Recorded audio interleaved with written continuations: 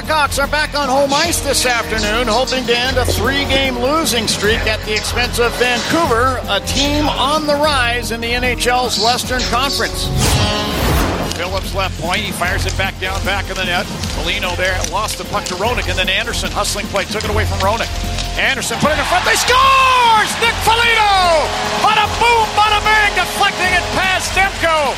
And the Hawks take a 1-0 lead on the Canucks. Miller at the left faceoff dot, backing up a little bit. The Besser side of the net, back to Miller, one-timer, blocked by Murphy, and that one hurt.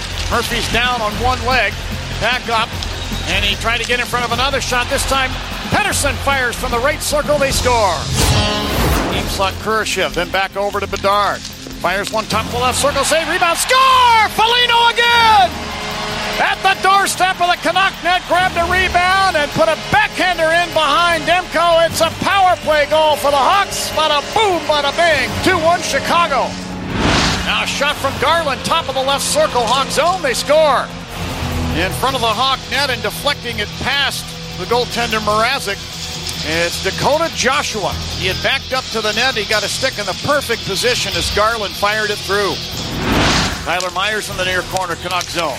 But a pass up the left wing side. Here come the Canucks on the attack. Besser down the left wing, Hawk zone, fires, he scores! Brock Besser, number 23 on the season, beats Mrazek into the top right corner with a blazing wrist shot, and the Canucks lead for the first time 3-2.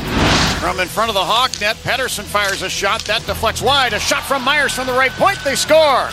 This may have been tipped on the way in by Mikheyev, but it's 4-2 Vancouver now with 4:19 left in period number 2. Center ice and over the Canuck line. Right circle, Gutman fires. He scores! Cole Gutman! A hard wrist shot beats Demko on the stick side. It's another power play goal. And the Hawks only trail by 1.